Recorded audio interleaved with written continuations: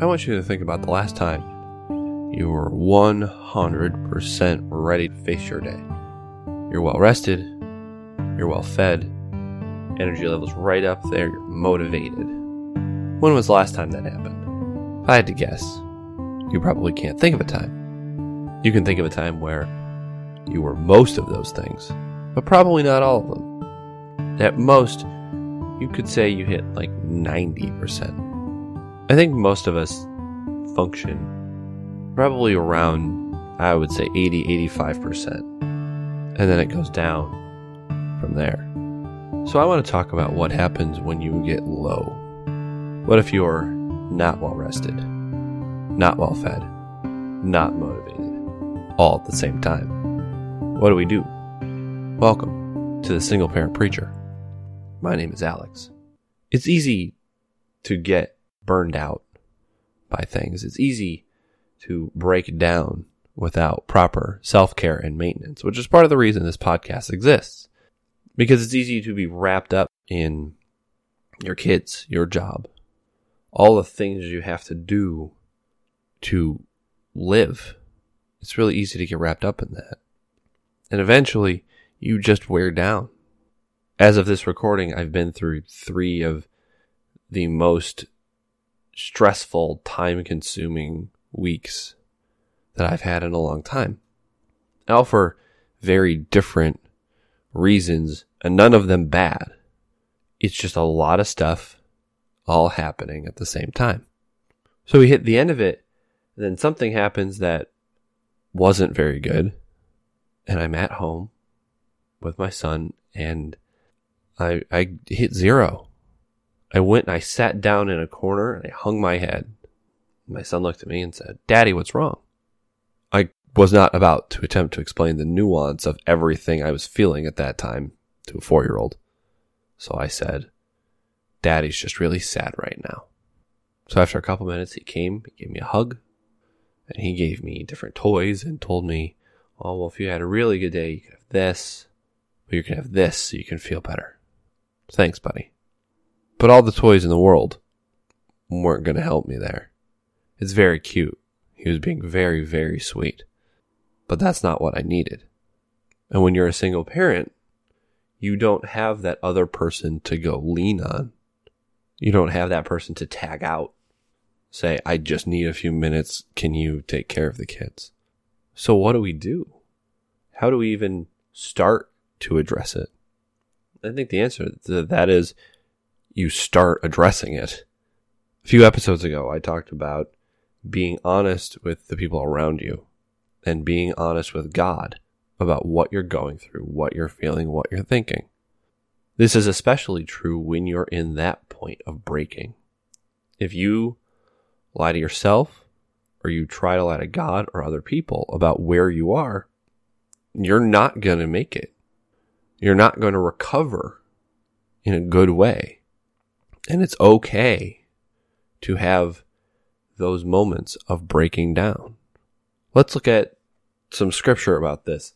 Let's go to Psalm 22. If I had to guess, you've probably heard of Psalm 23. "The Lord is my shepherd, I shall not want," etc., etc. Psalm 22, by contrast, starts like this. my God, why have you forsaken me? Far from my deliverance are the words of my groaning. O my God, I cry by day, but you do not answer, and by night, but I have no rest." Man, talk about being honest with God. God, why have you left me alone? As David writes this, you can tell that he is just feeling crushed from every side. There's nothing he can do, or he doesn't think so anyway. And let's remember that David is called the man after God's own heart. And yet, he writes psalms like this.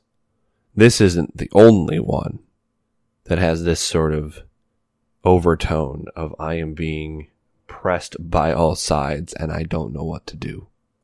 This is just the one that I picked. So David is showing us that it's okay to just be frustrated, to be at that point of breaking down and to go to God and say, I'm not okay. I am not okay. And we have to have the ability to say that, to admit that even to ourselves. I mean, that's the first thing we need to do. Is just be honest about where we are. Now let's look at another example of somebody being honest about where they are. 1 Kings chapter 19. This is probably one of my favorite stories in the Bible. This is Elijah on Mount Horeb. Elijah is running away. And you're like, wow, Elijah didn't seem like the kind of guy to run away. Isn't this the guy who killed all the prophets of Baal? Like, yeah. But Elijah's running away. And to explain why, we'll read verses 9 and 10. This is after the 40 days and 40 nights, and the angel has fed him and told him to go to the mountain. So starting at verse 9, then he came there to a cave and lodged there. And behold, the word of the Lord came to him, and he said to him, what are you doing here, Elijah? He said, I have been very zealous for the Lord, the God of hosts, for the sons of Israel have forsaken your covenant, torn down your altars, and killed your prophets with the sword.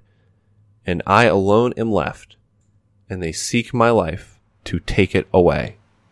Elijah is afraid.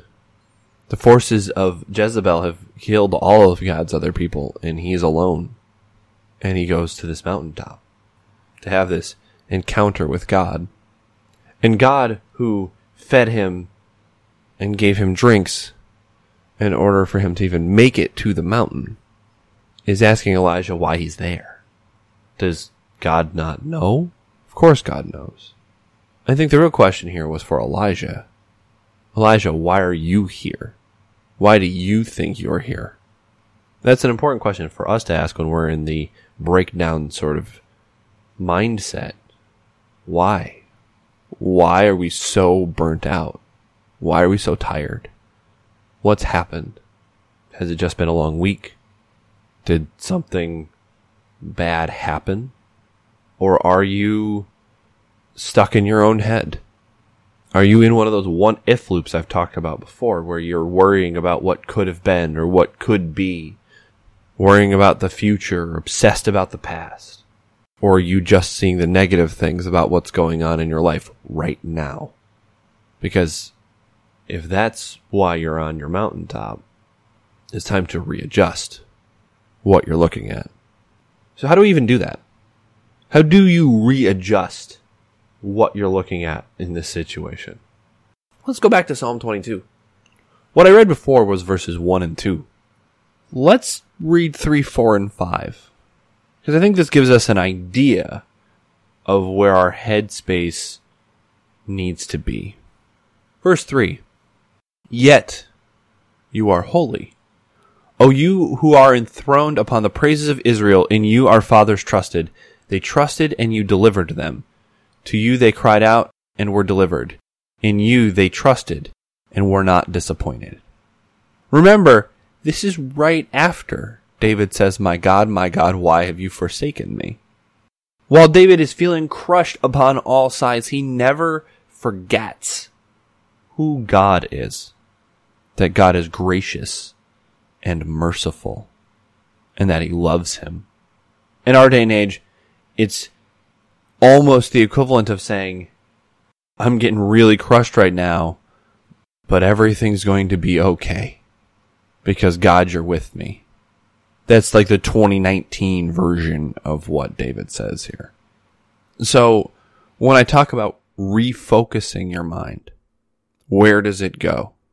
First part of verse 3. Yet you are holy. David doesn't even focus on any particular attribute. You are comforting. You are a father. You are all of these things. He says you are holy to the very root of what God is.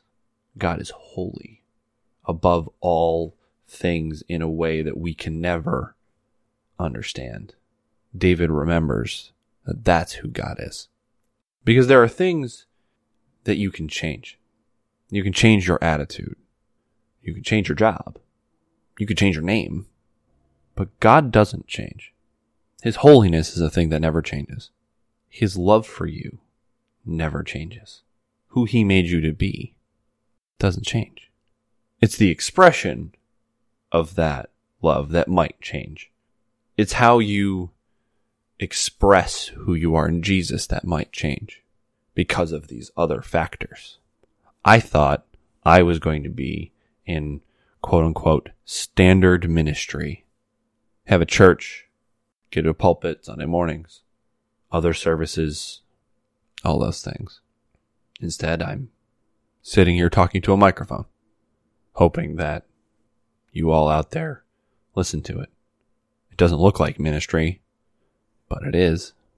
And I take it just as seriously as if I had a church, a physical church. So what do we do? What is God's response to all this? And biblically, there's at least two I want to talk about. The first is the kind that we are looking for. We look for comfort. We want to feel better. And we go to Isaiah 40, verse 11. He will tend his flock like a shepherd. He will gather the lambs in his arms. He will carry them in his bosom and gently lead those that are with young. I am with young. I'm not pregnant. That would be amusing. But I have a child. See, God wants to comfort us, to help us to feel better in those times where we're just overwhelmed, when it's all become too much. There is comfort there for us. And this isn't like an optional thing. This isn't a thing God might do. He will tend his flock. He will gather the lambs. And he will carry them. He will. Will you let him? Different question. Because the question here isn't what is God willing to do. The question is, what are you willing to put in his hands? Because God will try to comfort you. Will you accept it? It's not a part of this verse. It's just a part of reality. But God doesn't want us to just sit around either. And I think he has a different response if we have sort of that second thing that we're wrapped up in. If we're wrapped up in our own heads for no reason other than just we are, I think God gives us a little bit different direction. Because at that point, it's not comfort that we need, despite us thinking that. What we need is direction. What we need is to know what to go and do. Now let's go back to the story of Elijah on the Mount. And I think I have shared on this story before. So I apologize if I'm just rehashing what I said before. But Elijah's on the mountain, and the fire happened, and the wind happens, and the earthquake happens, and Elijah stays in the cave, and then the still small voice happens, and Elijah covers his face, and he comes out of the cave.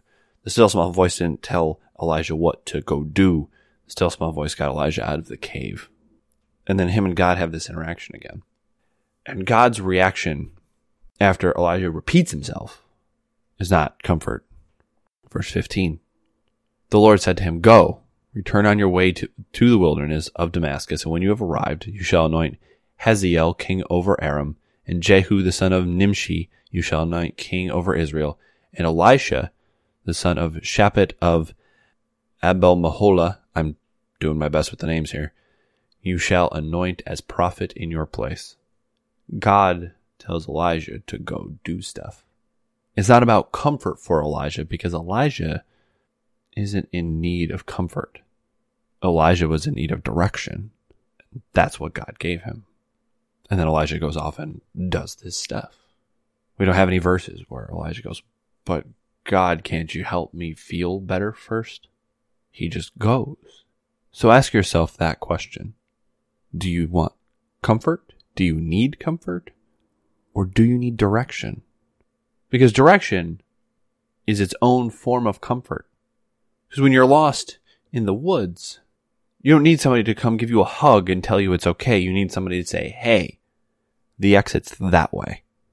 And there is a comfort in knowing what you need to do next. So when you're at that 25, 20, 15, 10%, when you are just at the end of your rope, be honest. Be honest with God. But be honest with yourself. Are things happening around you that are overwhelming you? Or are you overwhelming you about nothing? Are you overwhelming you about concerns about a future that hasn't happened? or a past that's already done? Do you feel broken and need someone to prop you up and comfort you? Or do you feel lost and need someone to tell you what you need to do next or where to go? It's important to ask the right question, because we could spend so much time in our lives chasing after things that aren't the answer to the right question. We seek comfort when we need direction. We seek direction when we need comfort. And we forget that all of these things come from a holy God who, no matter how we change, he doesn't. So figure out your question and then ask that question. Listen to the answer and see what God does to restore you back to 100%. Let's pray. God, we thank you for this day. We thank you for your holiness. We thank you for your comfort and for your direction. We pray that we would open our hearts and our minds and our schedules to allow you to speak into our lives, to receive that comfort or that direction, to become the people that you made us to be, so that we can show our kids how to handle those times when you just don't have it right now, when you're breaking down. Help us to show our kids your grace through those moments and not our human nature. Pray all these things in Jesus' name. Amen. You can find me on Twitter at SPPreacherPod. You can email me at thesingleparentpreacher@gmail.com. Thank you for your time. If you have a little bit more, please go rate, review, comment on the show on whatever service you can, so that those computer programs know that we're here and we're something that people are listening to and looking to, because we need help and we're not alone in needing that help. So until next time, remember that it's okay to be honest. Just remember that God is holy.